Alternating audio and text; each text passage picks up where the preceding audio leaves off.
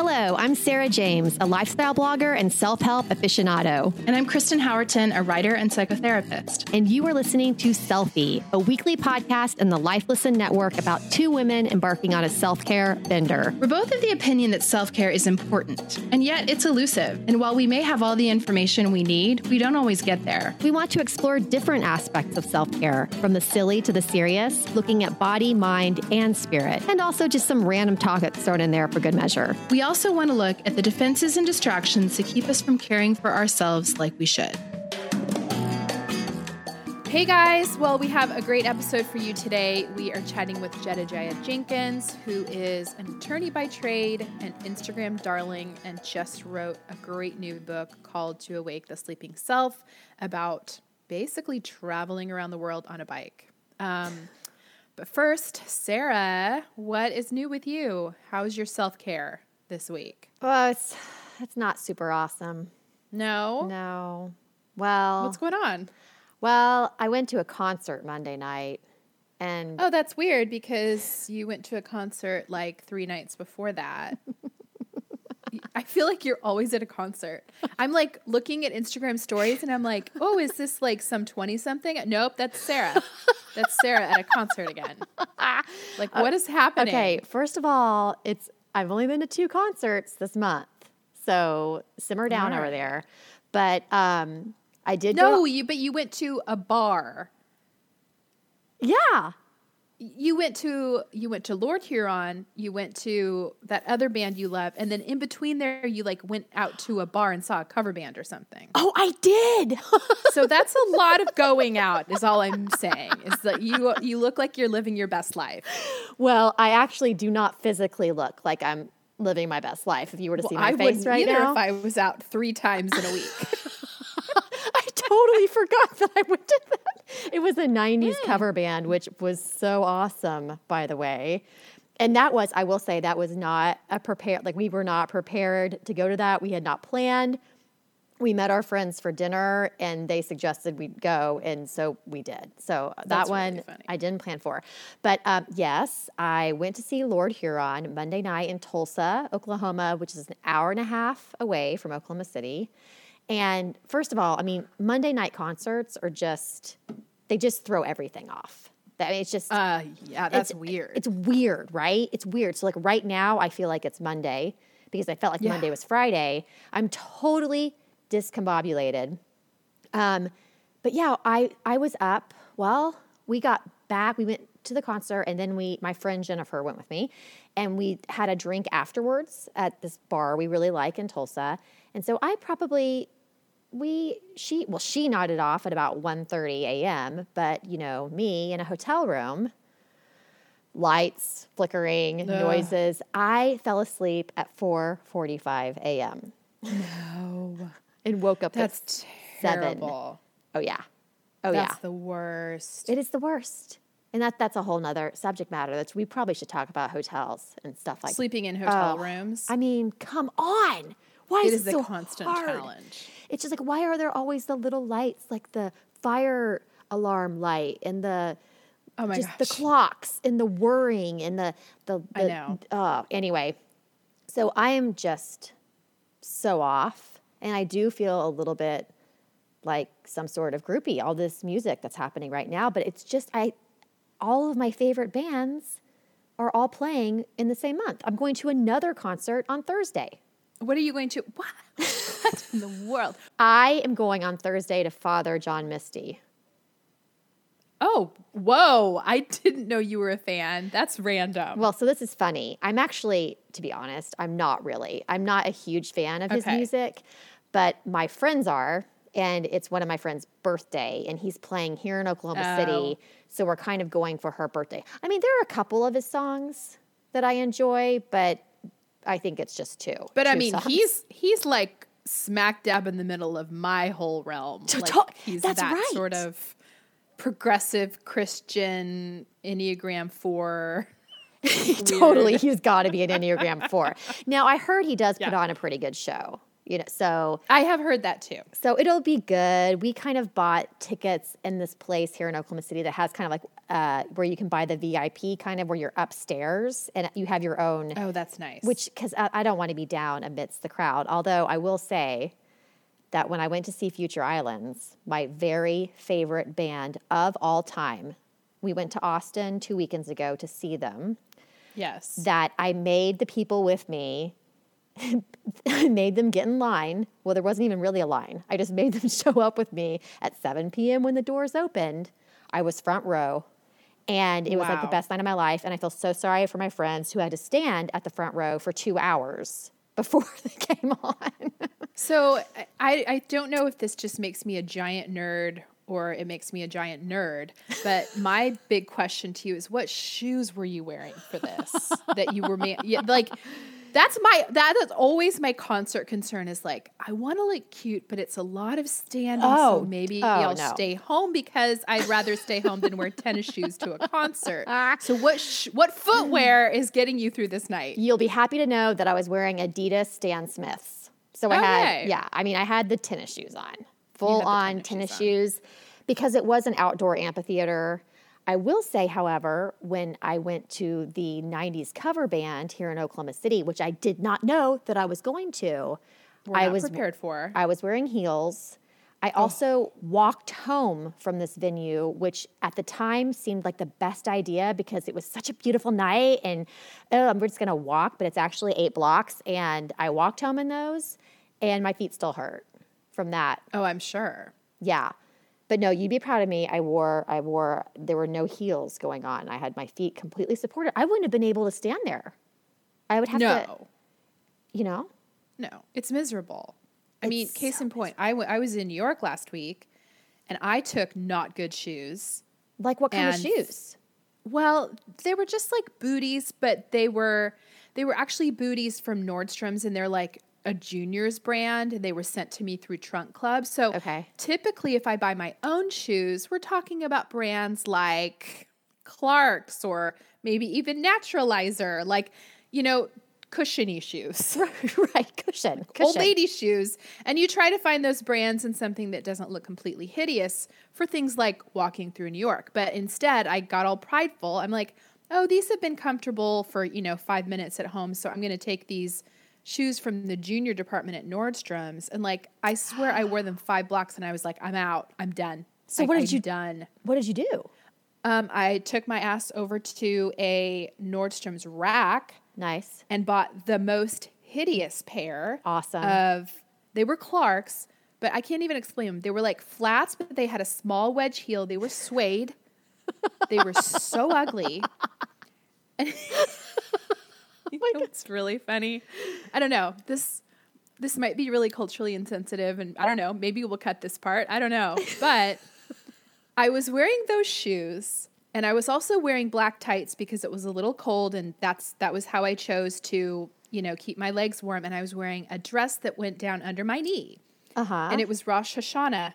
And people were passing out palms to other Jewish people. And I was asked more times than I have been in my life if I was Jewish because my outfit looked like I was dressed for Rosh Hashanah. My sensible shoes and tights and skirt below the knee apparently made me look like I was. Oh, now, Kristen, you had so many, I'm sure, amazing floors that you walked on in New York. Why didn't you Instagram these amazing shoes for everyone to see? They were so ugly. In fact, you know what? I will, because I did take a picture of the shoes. I will post a photo of those shoes on our Selfie Facebook page. I might even put them on Selfie Instagram. They were really bad. And the worst thing is because I'm in New York City. I know I need new shoes, but I don't want to spend the entire day shopping. So I'm just like, I'll take these. They were like $60. They weren't even cheap. They were like $60 shoes. Oh, gosh. That I never want to wear or see again. But they were really comfortable. Wow. What are your tips, Sarah, for, listeners who might be thinking, I'm in my 40s. I want to just rage and go to shows all the time and live like I'm in my 20s. What self-care tips do you have for us? Groupie Sarah. Well, number one, which we've already discussed, would be to wear appropriate footwear. That's a big one. That's number one. Number two is to hydrate. And I was going to say hydrate. Yeah. I mean, hydrate. I mean, like 4 bottles of water. And if you happen to be drinking alcohol, you have to drink a bottle of water in between every cocktail or alcoholic beverage that you have, a full one, especially if you're outside because it's hot and muggy, or at least it was where I was in Austin. I would suggest maybe not going out to a bar after the concert's over. I don't know. But you're excited and I wish this could just be an episode called Sarah Talks About Future Islands, because it was like the best night of my life. I have wanted to see this band for so many years, and they have never come even close to Oklahoma City. They played at Coachella a couple of years ago when I happened to be in LA at the time, but it didn't happen. Yeah, but Coachella, I know, that is right? way too much work. No, that's way too much work. It's just like trust fund babies in their funny outfits, and I know. No. But when I found out they were going to Austin, woo, I'm telling you, it was so good. Well, you were posting photos of the young man, the spry young man doing high kicks, and I made fun of you because all I could think of was that character that Molly Shannon played where she's like kicking and she's like, I'm 50 years old. It was literally the same movements. Well, first of all, it's funny that you mentioned that because I, even though I was on the first row, I must have not, you weren't accurately seeing. This guy, he's balding, has a receding hairline. He's like has a little bit of a pooch stomach. Well, he's limber. He's super limber. He's super limber. But we were driving home the next day, and I said, how old do you think that guy is? And we went around in the car, and we were all deciding that the guy was in his late 40s. And I looked him up, and he's 33. It's like that guy has lived a life. He has lived a life. Maybe he needs to stop going out after the show. He needs to stop going out the show, but I will say we had a moment of eye contact locking, and he pointed at me, okay? Oh, boy. I went straight back to 17 years old. I turned around to 3 of my friends. I'm like, did you see that? They're like, yeah, we saw it, Sarah. And I'm like, I mean, just like a total giddy idiot. But I have to say, anyone out there who wants to see the best show ever, they put on the best show. I mean, he, like Kristen said, limber, high kicks, running around. He growls like a bear. I mean, I don't even know. None of this is making me want to see that. But I will confess, I don't even know that I know a song of Future Islands. No, they're not popular. I mean, they're not some big popular band. I think they are. I feel like they're at Coachella and stuff like that. I'm 43. I have just entered the age at which I have not accepted any new music. Like nothing new. No, don't do it. And Sarah, I pretty much exclusively at this point listen to show tunes. I was going to say Broadway. That's drive around all day singing Broadway tunes. Oh, I was hitting the Mean Girls soundtrack this morning. Oh my God, Kristen. I don't even know. I've made peace with I'm just a nerd around music. Well, I listen to show tunes and then rap from my son. Well, see, at least like horrible mumbly rap. I hate it. But at least it's there. It's keeping you young. It's keeping you young. Yeah. No, I'm staying cool with the kid. I know who Tyler, the Creator, is. I know who Lil Uzi is. Oh, well, look at you go. I don't know who those people are. Yeah. Yeah. So I've got Brad. We've got it covered. We've got it covered between the two of us. I'll do the Coachella alternative, and you can keep everyone up to date on the rap.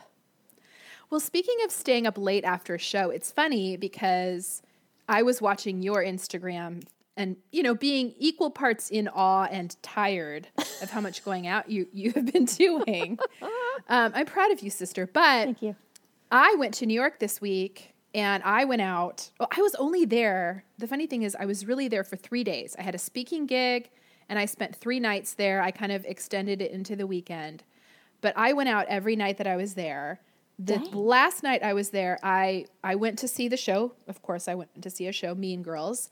And then I hung out with our mutual friend, Isabel Coleman. Love of her. Alpha Mom fame. She's fantastic. She and I stayed up till 3 a.m. What? We met for drinks after the show. And then we went to a second location, an all-night diner, where we ate just the crappiest food. And we talked until the wee hours of the morning. It was so fun. Like, seriously, so fun. But I am still recovering. Yeah. Oh, yeah. I'm still not back. That is the thing that happens at this age. Yeah. You probably Right? won't feel yourself till this weekend. No. Isn't that No. freaky? And you also, I mean, I think we should let everyone know that you can definitely be a night owl. Like, Oh, I am a night owl. That is true, but I do like to sleep in. that, But I just yes. feel like it was a lot of walking. I had the same issues with the hotel sleeping. Like in my room, there was like a thermostat that had an LCD monitor on it that, like, I swear was a spotlight in my eye. No, it is. It's always a spotlight in the eye. Oh my gosh. And then one morning I woke up and someone, I'm not even kidding, like 10 feet from my window was building a wall on the building next door. Oh, no. Banging No. tile and rebar into place. No.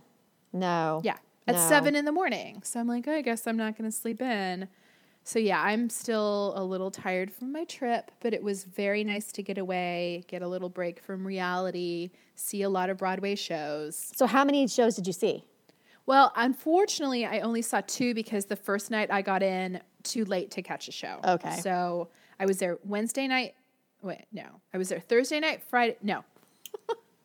I was there Wednesday night, Thursday night, and Friday night.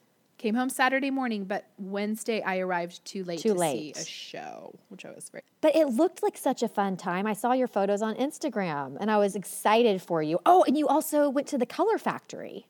I did go to the Color Factory. That was really fun, too. Was And that I cool? worked hard to get those tickets, I got to tell you. I bet you did. So it was really fun. Yeah, I did. I honestly did everything I wanted to do. I went to the High Line. I did Chelsea Market. I had lunch with a friend at Soho House, which is funny because I know that you go to the one in LA sometimes. Yes. And one of my friends is a member of the one in New York, and very chic. But yeah, I ended up getting to do really everything I wanted to do. I love New York. Okay, It's I do my too. favorite city. And the High Line's amazing. Oh, I love the High Line. I went for the first and the time empanadas last on the time. High Line, I highly recommend. Yes. You wrangled Dustin into masking this week. I did. Well, I had to got your husband on board. I had to persuade him with sexual favors. Well, the funniest thing is that you actually said that on Instagram. I was like, oh, this is a little off-brand for Sarah. I mean, it's not off-brand in real life, but I mean, I did it because, my husband, if any of you have ever seen him on social media, which is very rare, he is a very quiet, reserved, private guy. He just, he does not like to be on social media. He actually abhors social media. And so That's fun. So I asked him to do this. And so I did say that to him purposefully because he was being so stoic in nature, sitting in front of the camera, just like not even cracking a smile. I knew if I said that, he'd like lose it, which he did. he did. That was so funny. He said something. Yeah, you said something about like you already got your favors. Well, I was like, thank you so much, for being part of this. And he said, well, we need to talk about compensation. I was like, well, you got your compensation last night, didn't you? And then you sprayed him with rose water in the face. That was But the so funniest amazing. part were there were multiple people who commented on that, said, that's the first time. And they were like, I've been following you for 10 years, and that is the first time I saw your husband's teeth. Totally. Well, your husband is like, he's the smolderer. He's always very smoldery in photos, which he's not. Thank you. Like that in real life. He has incredibly deeply set eyes. And so no matter what expression he's making, people think he is trying to do Blue Steel. And he is not. He's just sitting there. And the poor guy has such a bad rap. He does. He looks like Blue Steel all the time, but he's not trying He really does. to Blue Steel. Yeah. I'm glad we just got to clear that up, because sometimes I just want to be like, people, I swear to God, he is not trying to like smolder for you right now. He's just staring at me with like disgust. No, I mean, Dustin's personality is the opposite of like trying to smolder. Oh, it is. Like he's just, I know. He's just a really normal guy. He's just a total normal dude that doesn't like to be on Instagram as much as his wife does. You know, what can I say? I love that he's like, he hates Instagram, and it's like, that's basically your job. He hates my life. He pretty much hates my life. So funny. Okay, so let's take a quick break. We need to talk about a wonderful sponsor of ours. We know we've talked a lot about meal planning in the past, and I think we've talked about it a lot, actually. But it really is the crux between eating healthy and not eating healthy, right? Oh, completely. I mean, for me, that is the number one predictor of if I'm going to eat well or not, is how well I've meal planned. So HelloFresh is a meal kit delivery service. They shop for everything for you. They plan and they deliver your favorite recipes to your door with step-by-step instructions. All the ingredients are already measured in these labeled meal kits, so you know exactly what goes with each recipe. Each box is made of fresh and bonus, responsibly obtained ingredients from selected farmers and high-rated sources. Yes, and they've got gourmet meals, but also mini one-pot recipes, which I'm all about because it's seriously speedy and minimal cleanup. And it's just nice because once in a while you get to try things you would never think to cook on your own and kind of eat outside of your comfort zone. Yeah, absolutely. I truly love the weeks that I have HelloFresh deliveries because it does make life easier. And I also have to say, a little bonus of HelloFresh, because the portions are already measured and the photo instructions are really easy to read, my kids can fully execute a meal from beginning to end with HelloFresh. I can sit back while they make dinner. I have watched that happen. I have observed that myself. So for a total of $60 off, that's actually breaks down to $20 off your first 3 boxes, you guys can visit HelloFresh.com/selfie and enter the code selfie60. Once again, that's HelloFresh.com/selfie60 and enter the promo code selfie60 to get a total of $60 off, which is $20 off your first 3 boxes. Awesome. All right, Sarah, what's your thumbs up for today? Well, I'm going to talk a little bit about hair and makeup today. Those are my 2 thumbs up.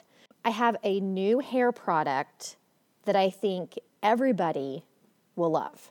I'm serious. It's this, well, the brand is called Modern Minerals, but their hairline, they call it Mo Me for short. Aren't they cute? Mo Me. And they have this texture mist that's just basically something, it just you spray it on post styling it or, curling it or drying it, whatever you do. And it just makes it a little bit piecier, but it's not like a true, how some of the beachy wave salt sprays, they're a little bit much for me. They usually have like actual salt they can and stuff be crunchy. in them. Yeah. Yes. This has no crunchy. There's no crunchy involved with this, and it smells so good. And I wasn't one to even really use a texture mist that much, but now I do, like every day, because I love the way it smells. And it just kind of, if you curl your hair with an iron, sometimes it can look a little like Sunday schoolish. It's like the curls are just all the same. And oh, totally. It breaks them up, and it just makes your hair look like way more effortless than it does when you just curl it and leave it like that. Okay, do you use this while your hair is wet and while your hair is dry? Dry. Although dry. Okay. Dry. So it's like the last step. So after I curl my hair. It's a finishing spray. Yeah, it's like a finishing spray. It's not a hairspray though. So it just kind of like, it just breaks up the curls. It makes it look a little bit kind of just messier, which I like. I don't want to look like my curls are all perfectly placed and stuff, right?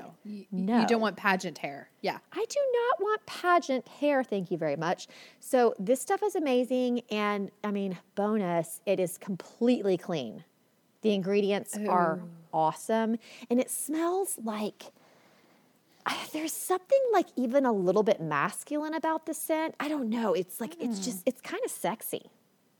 It's a little sexy. It's a little sexy, I Kristen. really need to try this. I mean, I'm going to be wearing it to all of my concerts going forward. my sexy texture hair. Get ready. Totally. Get ready. Okay, so that's number 1. And then my number 2, which is a question that is asked of me so much, I can't even tell you. People are like, is there such a thing as a long-wearing, clean lipstick?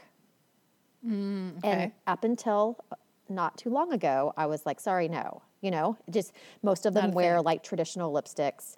But like, I'm talking about when people want like the staying power, like the stains, where they like literally you can't get them off your lips. So there is one. It's by Clove and Hallow. And it comes, it looks like a lip gloss. So it's a wet product. Application. Thank you very much. And you apply it. It comes in like, I think 6 or 7 colors. And you don't mess with it for about 15 seconds. And it sets on your lips and it does not budge. Like, does not budge. Is on all day. Now, it's very matte, which I love. I love, because a lot of the colors are super intense, but they do have three, I think, that are like more subtle. But so it's just very flat color, but it is amazing. It does not budge. Now, the only problem was I had some different colors sent to me to swatch, and I made the mistake of trying to do it in one day. And you guys, I could not get this one color off. I mean, I was using wet wipes, like baby wipes, scrubbing my lips. And I mean, it's amazing. So those of you that are looking for like a long wearing all day lipstick that doesn't have any horrible ingredients in it, you've got to check out these lip velvets. They're ridiculous. See, I feel like I can't do those long wearing because they just make my lips so dry. Well, no, that's definitely the truth. And so I wear these lip velvets at night, like if I'm going out to dinner. Yeah, that makes sense. Yeah. I don't usually wear them during the day, but there have been a lot of people that do ask. They want those during the day, and it's really good. But I always wonder about like someone that wants to try colors. Like, what if they put one on and they don't like it? Well, you're wearing it that day. I've done that, and then you hate it. Yeah. Then you're just walking around. But the colors are really good. I don't know. I'm impressed. Really impressed. So what about you? Well, the first thing I'm going to recommend is a book that I'm reading. It's called Educated, and it is a memoir of a girl who was raised in a fundamentalist Mormon home. But in addition to being Mormon, her parents did not believe in sending her to school. They were sort of like off the grid. They didn't believe in medical care. And it is a very fascinating memoir about her life. Ooh. It's really good. I've saw so many people recommending it, and then I finally bought it. Although I have to say, also, I accidentally ordered the large print edition of the book. And in doing so, accidentally realized this is a lot better for me. Like, I might need to do this all the time. Oh, see, that sounds amazing. I need large print. It's so big, though. It makes the book really big. I was going to say, is the book gigantic? The book is gigantic. They also write large print in large print, Meta, so that, you know, everyone can see your shame of being old and having bad eyesight. Oh, my gosh. In case you weren't sure, I'm reading the large print edition. But you Although, incidentally, I'm going to my eye doctor this afternoon, so hopefully. Are you going to get some readers, Kristen Howerton? I'm going to get more than readers. I actually need more than readers. I'm curious to see what he says this time. Well, maybe you'll be like me and wear multifocal contacts. I might. I think I might. It's amazing. I'll report back next week on that. And then my other thumbs up is my kids all like oatmeal. It's one of the few breakfast foods that they can agree on. And I was buying the little packets, you know, the instant packs. And, you know, they have a lot of sugar in them. And they are kind of spendy. And so I'm like, you know, I want to make oatmeal from scratch every morning. But I also don't want to wake up and like stir over the stove. So I started looking on Pinterest and whatnot, and trying to ascertain like what's the best way to really make lazy oatmeal. So there are some people who swear by the overnight crock pot, other people who swear by a rice cooker. I have tried both. I'm here to report the rice cooker is better. So I bought a rice cooker just for oatmeal. It's a little one. It's 3 cups. It was $14 on Amazon. Nice. I'll link it up on the show notes at selfiepodcast.com. But $14, this great little rice cooker. And so what I do is at night, I measure out the oatmeal and pour it in. And then I put a cup of the water of how much is supposed to go in it. Okay. And then every day a different kid wakes up and they just walk out there, they pour the water in and they click the button, the thing to cook. Yeah. And it takes about 20 minutes, but it is perfect oatmeal. Okay, Like that's perfect good to know. Because you remember when I bought my new rice cooker, I bought a 3-cup rice cooker. We used that same size for our rice. Yep. So maybe I should do that. It's really nice. I feel like the overnight method with the crock pot, it's just a little too mushy. Yeah. But this technique really makes it taste like the instant oatmeal. And then I will set out blueberries, I will set out agave, I will set out maple syrup, and then they can kind of make their own, sweeten to taste. Okay, so let me ask. So we usually use these gluten-free quick cooking oats, but for this, would you just use regular, like the rolled oats? Not the quick you don't cooking? want quick cook because it cooks, like the way that it cooks rice. It cooks for a while. It would I think mush it up. So I just need to use that is a good rice. idea because that's all my daughter will eat. Old school oats, which those are so cheap. Oh yeah, well we use Bob's Red Mill because they make the gluten free. I like and they Bob's. have the gluten free rolled oats too. I mean, there's just nothing cheaper than rolled oats, and I feel like it's like a healthy breakfast, fills the stomach, so much fiber. I don't feel guilty about it. Super cheap. It's a good breakfast. That's a good one. I like it. Oh. I'm going to do it. All right, let's take a quick break. We're going to talk about a new sponsor that makes an incredible natural deodorant. Now, I know I have talked about natural deodorant a lot. I've been on the journey to find one that is really good, and Myro is really good. Yeah, I know. Okay, so I was super excited to try this one, and I have to say, it's pretty legit, you guys. It is legit. It's legit. And can we just start with how cute the little push-up case, refillable case is? It's adorable. It's so cute. It's this refillable little case that you can choose your color, and you just plop the little deodorant right down into it. And then when you're done, like you take it out. Yes, it's like these refillable pods. Yeah. Which is great for the environment. They say that, they have reduced waste by doing it this way by like 50% from regular deodorants. But the part about this deodorant that gets me very excited is the scents. They have really good scents. They're made with essential oils that release over time. So instead of smelling your BO, it's like releasing these nice scents, which are so good. They have one that's orange, juniper, and sunflower. They have one that's bergamot, lavender. The one that I really like is cucumber, jasmine, spearmint. Super fresh. But I'm curious, Sarah, where does this one rate on the whole kind of green and clean ingredient scale? Well, I'm happy to report that there is basically nothing toxic in it. There is no aluminum, no parabens, no phthalates, no talc. It is, and in fact, what I think is pretty cool is there's not any baking soda either. Because, there's a lot of people that try natural deodorants and they're like, oh, I have irritation. No baking soda. So for listeners who have tried to go the natural deodorant route and you have found that your skin breaks out into a rash, this would be one to try because it doesn't have that baking soda in it, which is huge. Oh, and also it's a subscription. I love my subscriptions. So you get a refresh every 3 months delivered right to your door, so you're not having to remember to buy your deodorant.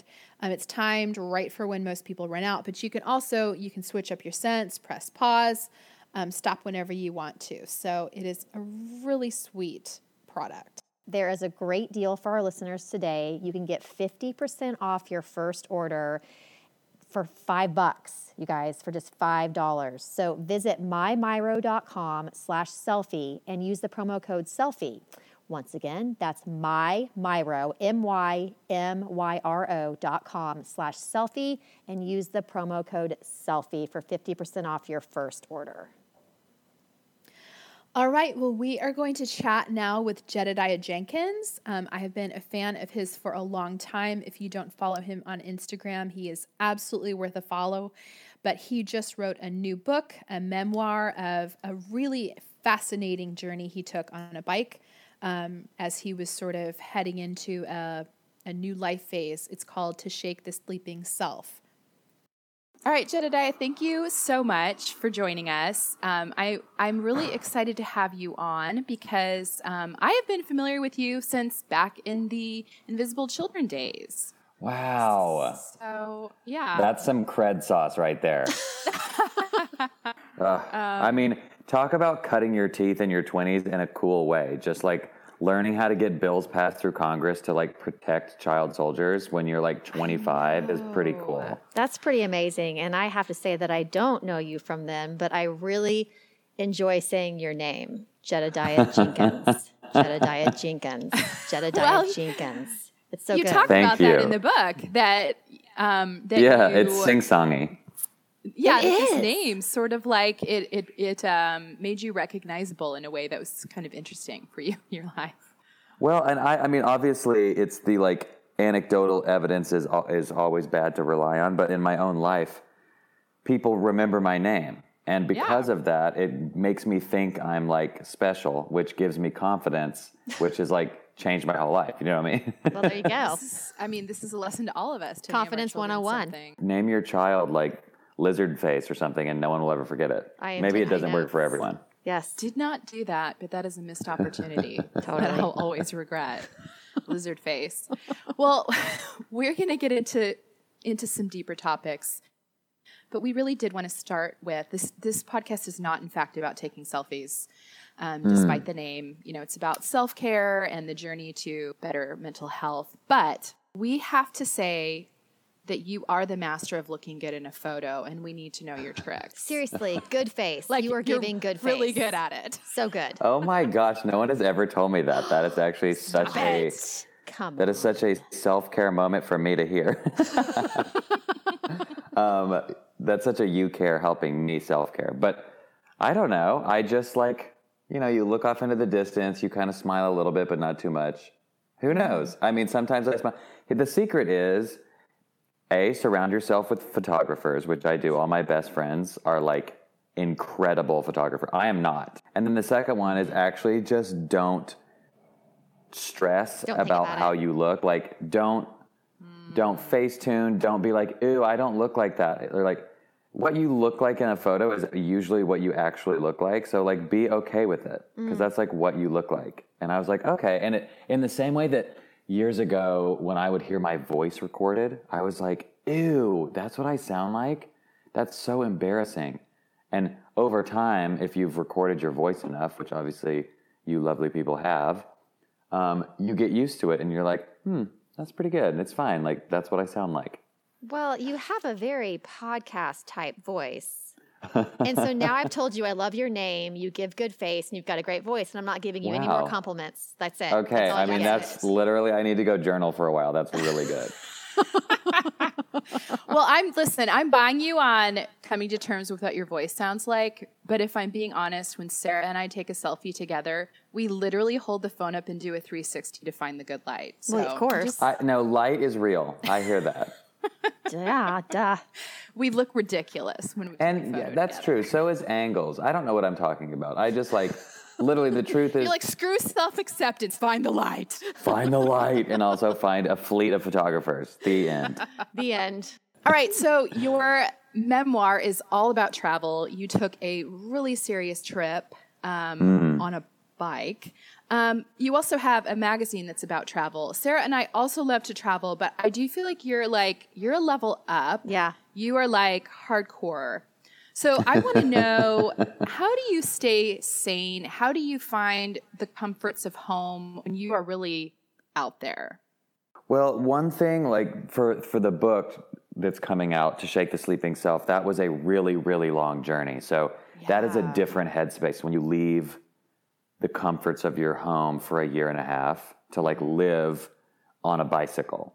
And that is not something that it is meant to be practiced. That is meant to be like a rite of passage in your life, a major moment, a turning of the page, a new chapter. Do you know what I mean? That's not a lifestyle. Not a thing you do every summer.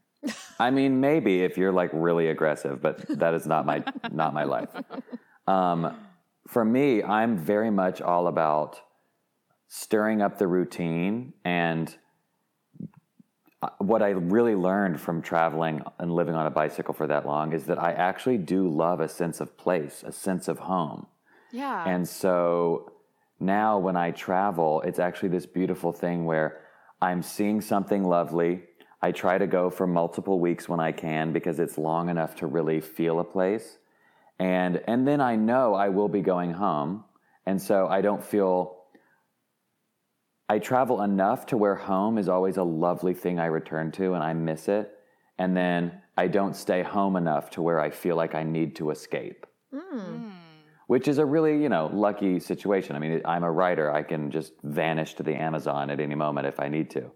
Most people can't do that. But prioritizing getting outside of my home when I do have free time, and I live in Los Angeles, so it's pretty easy to go to the mountains, go to Big Sur, go to Big Bear, go to Idlewild, and feel like I'm in a different place. That's awesome. Okay, on a practical level, we want to know your gear. What's your favorite luggage? What's your packing look like? Oh, I love this question. I never, ever, ever, ever check a bag, even if I'm gone for like a month. Yeah. Totally.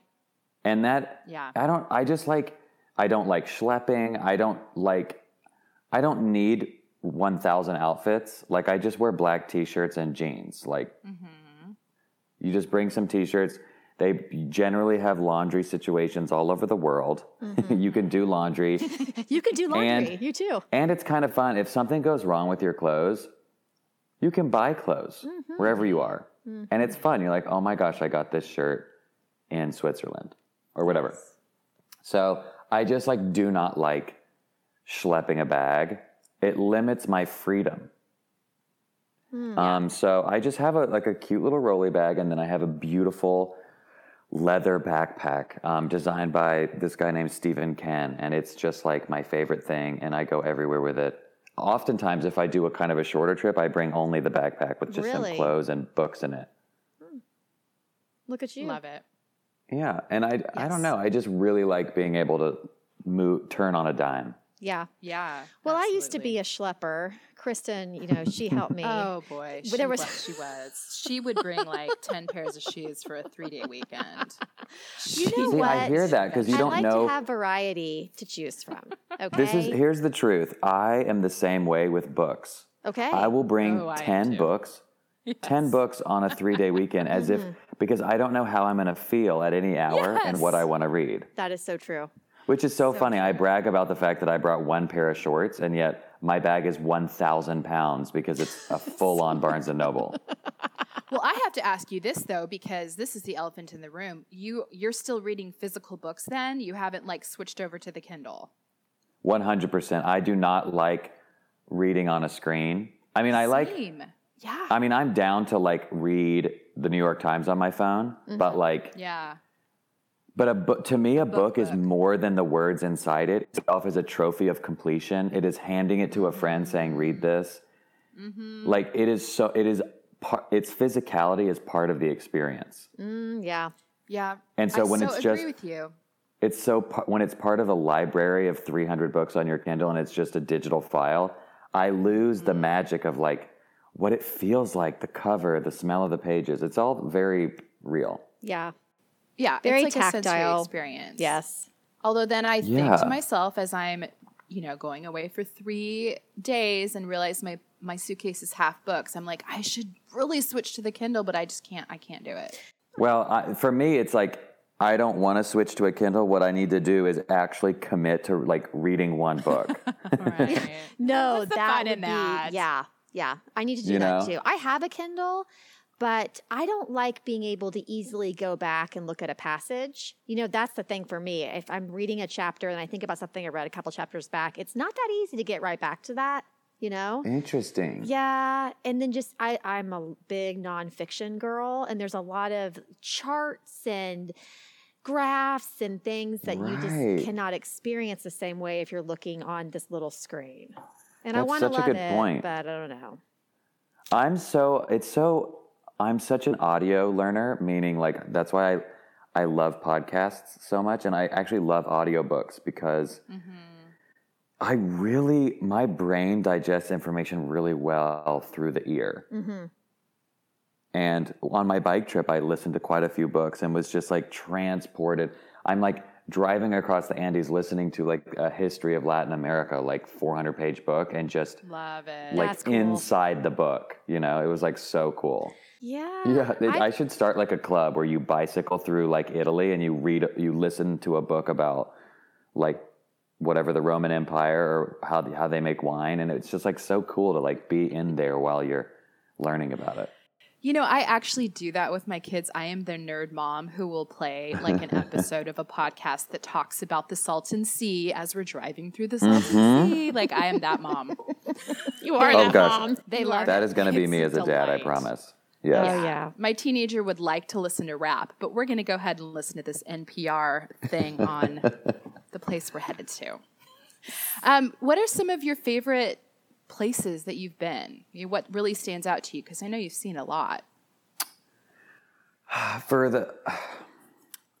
just experienced the Alps for the first time. Oh, wow. We did a 2-week road trip through started in France, went all the way across Switzerland, down into Italy, up through Austria. Oh my gosh, like, it's like the best road trip I've ever done. It is. That looked so shockingly beautiful. And you can just like, crazy. We would just like get on hotels tonight and just like make our decisions on a whim and go down whatever road we wanted and like ask someone in a town, what's the prettiest town up ahead? And they're like, oh my gosh, this one. And like, we just followed our whimsy, and it was so fun. So gorgeous. So I highly recommend that. And Europe, besides England, they drive on the same side of the road as us, so it's not as dangerous and scary as like driving across England. I really love Argentina. If I ever like committed some sort of crime where I had to escape the U.S., I would probably move there. So I hope the FBI doesn't listen to this episode of the podcast. You're okay. We can't make any promises, but yeah, you're huge in the intelligence community. We are actually. Yeah, well, they need self-care. I'm sure they're overworked. They totally are. They are absolutely. Northern Uganda is one of the best places I've ever been. The energy there, you know how there's like, I hate to sound too woo-woo, but like certain places have like a vortex of energy. Yes. And absolutely. You're like, I feel different here than anywhere else. Mm-hmm. And Northern Uganda has that. Like the people have it, the land has it. It's something else. And it haunts you in the best way, like with a nostalgic longing of love. Okay, that sounds amazing. Yeah. I want to do that. So do you have like a crew of friends that you travel with? Does it change, or what are friendships like for you just because you are traveling a lot? Well, I have a lot of travel-y friends. That's like how I made them, you know, like through similar interest and through photography and camping and road trips. And I made a lot of friends going to this film festival in Telluride every year called Mountain Film. Mm-hmm. And it's an entire film festival dedicated to documentaries about nature, the earth, human rights, and human like exceptionalism. What do I mean by that? Like people who are amazing rock climbers and they're like climbing a glacier in Antarctica, like extreme, amazing humans. Mm-hmm. And just the type of people drawn to a film festival like that end up being my homies. And so we just like, I found it pretty easy to find people to like explore the world with who have interesting freelance jobs where they have the ability to do that. Yeah. Because that's important. Well, yeah, that has to be there for sure. You know. Well, and like, do I miss like a regular paycheck? Hell yeah. Like knowing that money's coming every 2 weeks. Right. What's that like? I have no idea, like what a dream. But the exchange being, even though when I'm eating just a bag of almonds for a few days, the fact that I can choose my own schedule is its own payment in a way, you know? It is. Yeah, it absolutely is. I do agree. It's worth the stress, right? It is, right? Yeah. Give us, any words of wisdom you have on friendship, because I feel like you have some incredible friendships. I mean, that if there's anything that's apparent from your Instagram feed, well, one is that you have amazing photographer friends, and two is that you love to travel, but three is that it's really apparent that you have close friendships, that you really value friendships, that you're a very loyal friend. And one of the things we hear from our listeners a lot, because a lot of our listeners are, in their 30s and 40s, is that friendships are really a struggle at this age. It's true. Yeah. This is a little bit like deep therapy, but I would say that, growing up gay in Tennessee, in a very religious place, when I moved to California, I was like, I have to find my own family. Like, yes. I have to build deep relationships on my own that are mine, that are safe, because I'm afraid of losing the ones that were handed to me by circumstance, by childhood. Absolutely. And so that built in me this like deep longing for connection, which of course we all have. But I like exercised the muscle of pursuing like family level friendships the moment I moved out here at 19.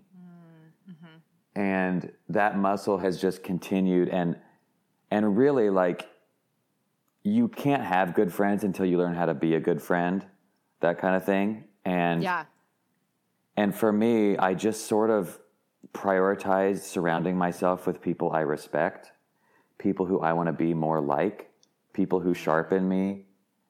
I think a lot of people are friends with whoever was around at the time, that they grew up, which is fine. I'm like a believer in loyalty. I'm a believer in history.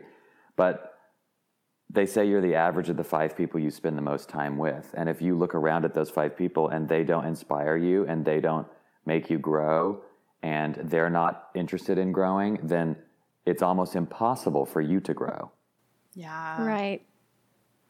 You touched on something that was a theme of your book, which was this, kind of experience of growing up in an evangelical home, as I also did, growing up with, kind of ministry leader parents, which I also did, and then kind of finding your own way.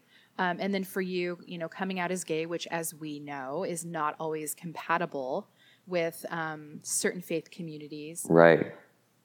And kind of then moving into a more, progressive Christian space. What are some of the tools that you used in that journey to stay sane, to center yourself, to find your sense of self as you're shifting in your faith and probably I'm guessing even kind of leaving some church community? Well, what it was, I mean, that was what you just asked me is the biggest journey of my life, the interior journey of figuring out how to do that. Yeah.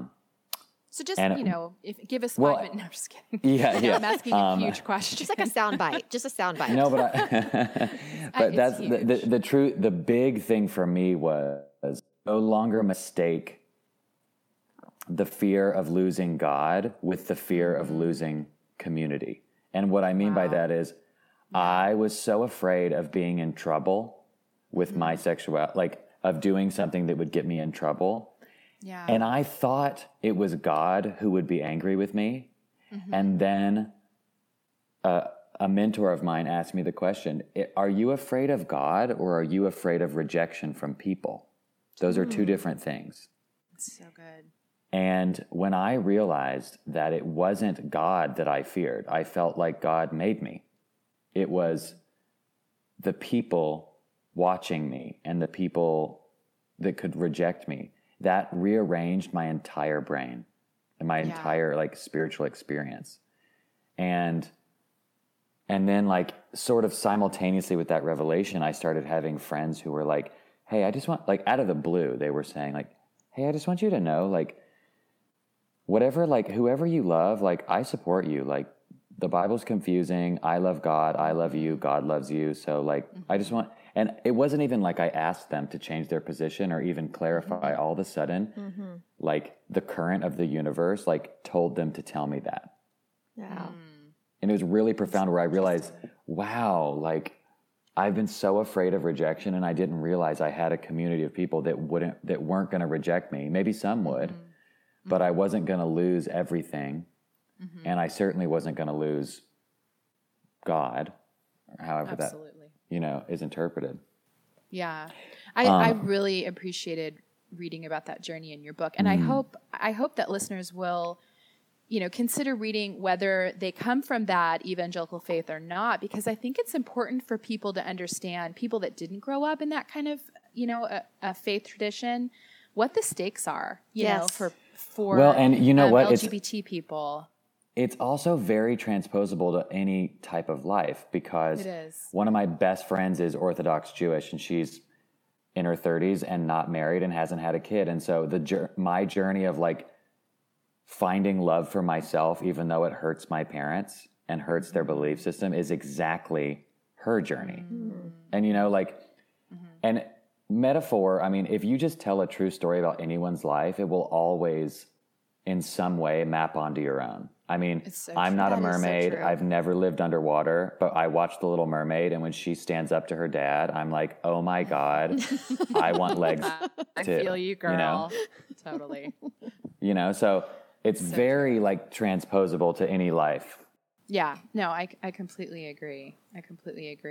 Also, for our listeners, if you are not following Jedidiah on Instagram, you really should. One of the things I appreciate so much about your Instagram feed is you do a lot of writing on Instagram. It's almost like a mini blog. And there's a lot of beautiful photography, but you also write some really poignant stuff. And you did a 3-part Instagram kind of, series of posts about kind of your reckoning with racism in the U.S. Yeah.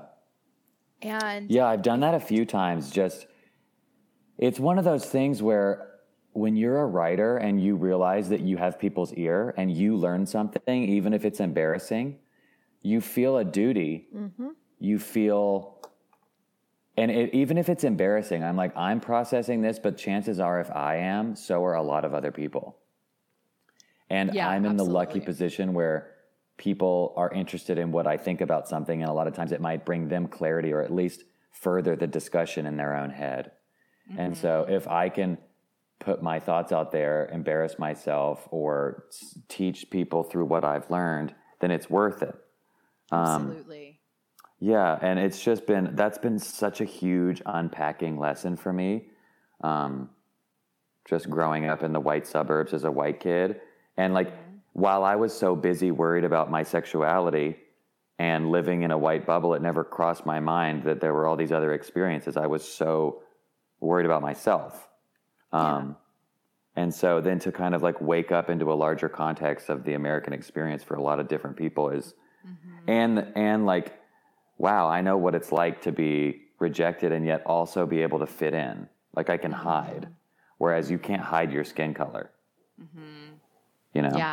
Yeah, that's such an interesting intersectionality. And I really appreciated what you had to say about that, because it was really vulnerable, I mean, you really talked about the journey, which I think most white people have really been on. I think we all kind of grew up in this bubble of like, I'm the default, like white culture is kind of the norm. And then we don't recognize like, wow, other people are having completely different experiences here. And it was especially hard for me because growing up gay, hiding it in the Christian church, my like childhood default was don't get noticed, don't get in trouble. And so I've always had this incredible aversion to being quote unquote in trouble. And then, once Ferguson happened and Trayvon Martin happened and there were marches in the streets and people were talking about white privilege and white fragility, it was one of those things where I felt like I was in trouble for no reason. I was like, I didn't do anything and I'm in trouble. Yes. And so that like woke up a lot of these fears that I've like accumulated from being gay, and I would like speak a certain way or like talk with my hands, and then the church leaders would be like, hey, you're a little too effeminate, and I'd be like, oh shoot, I'm in trouble and I don't even know what I did. And so it's that's a complex thing to unpack, but like when you are the beneficiary of 1,000 years of theft and cruelty, and it's like you didn't do it, but you stand on the backs of those that did. Yes. And that is a very humbling. It's just, you realize you are part of a larger story. It's not just your own life, your own decisions. You're part of something much bigger. And when that bigger thing hurts you, like the American Black experience, you know you're part of a bigger story because it screws with your life. But if it helps you, you can ignore it or think it's your own strength, think it's your own ingenuity, your own hard work. And that's the big lesson that I hope millions of, white Americans are unpacking now. Yeah, absolutely. Yeah, and I think there are a lot of white people who have that kind of similar feeling of like, oh, I don't want to be blamed for something I didn't do, when it's like, well, we are still living in systemic, right. Well, guess what? A Black person doesn't want to be pulled over for no reason. Like nobody wants to be blamed. That's the journey. Absolutely. Well, I so appreciate that you use your platform to speak on those issues. I have 2 teenage boys who are Black. We are definitely in the midst of kind of experiencing like, wow, this is real. The ways they're treated are different, and this is real. So it's always. And you have to have conversations with them that my mom never had to have with me. Exactly. Oh gosh. And that's every brutal. Day. Every day. Yeah. Every single day. Yeah. So I really appreciate you using your platform to talk about that kind of stuff. All right. Well. Oh my gosh, thank you. We wanted to ask you, we do a 2 thumbs up every week where Sarah and I kind of share something we've discovered that is helping our lives. It can be anything from a book to a lotion to a candle to a podcast to, anything. Do you have any 2 thumbs up to give us? Yes. So it's actually a double whammy. So I'm a big fan, especially for you who enjoy nonfiction books. Yuval Harari's new book, 21 Lessons for the 21st Century. Have you heard of it? No. Tell us. Okay, so he is a next level from another planet, brilliant historian.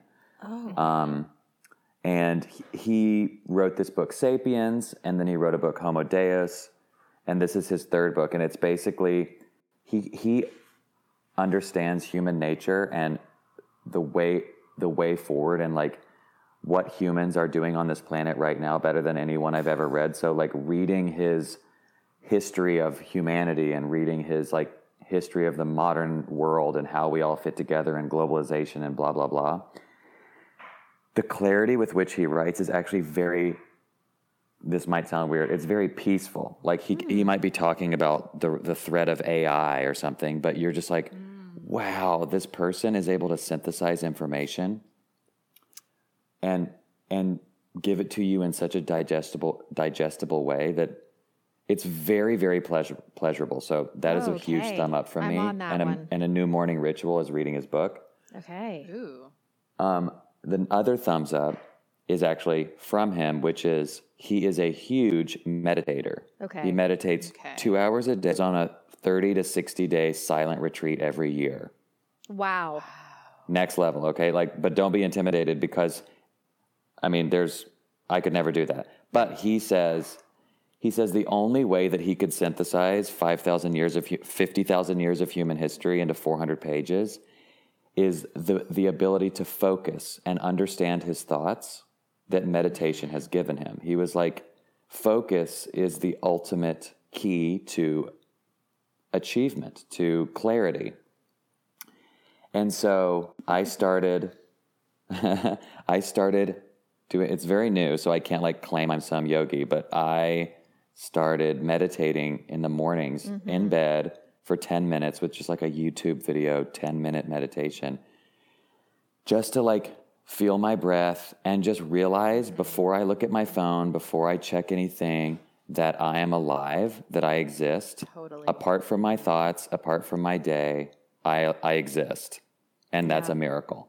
Oh, that's so good. So good. That's so good. So good. Have you heard of course, this would involve you having to get on your phone right when you wake up, but have you heard of the Simple Habit app? No. So I've been through my fair share of meditation journeys and apps and like things to help me with it. And this one in particular is fantastic because it starts with it has every subject under the sun. Anything you're looking to, better yourself on, you can find it. And they start at like 5 minutes. So for people out there that are they're like, I can't do it. I just cannot do it. They have very short ones that are wonderful. And what's it called again? Simple Habit. It's fantastic. They have all sorts of thought leaders and meditation experts that do the meditation. So you can kind of find, certain people you jive with a little better, like just whether it's the tone of their voice or what they're That's talking so real. about. Some people I just can't get into, I'll be honest. I'm like, okay, I don't know why, can't really do it. But that app is fantastic. I've really enjoyed it. It has 36,000 5-star reviews. Holy Well, moly. my gosh. See, there you go. I'm not the only one, Jedidiah Jenkins. I had to throw that name in there I'm one more curious. time. You said you're watching a YouTube video. Which one is it? When you're doing your meditation? I've just done a few. Like I've been clicking different ones because, like you say, certain people's voices are more, I don't know, attractive than others. But so I just click on one and I go on the journey because one of the things Yuval Harari said is don't chase like magical experiences, because even if you meditate and you don't have some transcendent moment, but you just are like in your thoughts and you can't seem to focus and you can't focus on your breathing and you're all in your head. He said the purpose of meditation is to learn how you think, to watch your own mind. Yeah. To get to know your own mind. So even if you can't focus that day, the watcher in you can see that and learn about itself and be like, oh, without judgment, my mind is scattered today. Right. And all that to say, I just click on one because even if I don't like it and I think, this is annoying, that's part of the journey. Yeah, that's the truth. That's really good. I don't need to wait until I find the perfect experience to like have good meditation, because then I become a consumer rather than a person pursuing what I'm supposed to be pursuing. That's great advice though. So tell us what's up next for you. Well, I mean, this book comes out and it's like when you're like climbing the mountain, until you get to the summit, you can't see the view. You know what I mean? So like, I don't know what's beyond it because I have book events, I have interviews. We got to see, whatever happens with this thing. And then all of a sudden I got to pitch a new book. And, because I love writing. It is truly my dream and my passion. And so this book seems to be pre-selling well, and there's excitement about it. So I think my publisher will give me the chance to write another one. They seem inclined to do so. Yeah. And so that's like exciting because that means I just get to keep doing. And I don't even know necessarily what the next story I want to tell is. But that's okay. I'm just like on this journey with this book, and then once this book is like done its thing and it's out in the world, then I'll step into the new path. That's awesome. Well, we're excited to watch your journey. Thank you so thank you. much for joining us today. Listeners, we hope that you will check out his book. It's called To Shake the Sleeping Self. It is on Amazon. We'll also link it up at selfiepodcast.com. And by the time this airs, it will be out in the world. So hope you guys will check it out. Thank you so much, you guys. This is great. Thank you. Thanks for joining us. Continue the selfie conversation with us on Instagram at Selfie Podcast and on Facebook at facebook.com/Selfie Podcast. You can also visit our website to check out the resources we've talked about in each episode at selfiepodcast.com. Make sure to subscribe to Selfie on iTunes so that you can catch up with us next week. A huge thanks to Shepherd Audio for our intro music. Take care.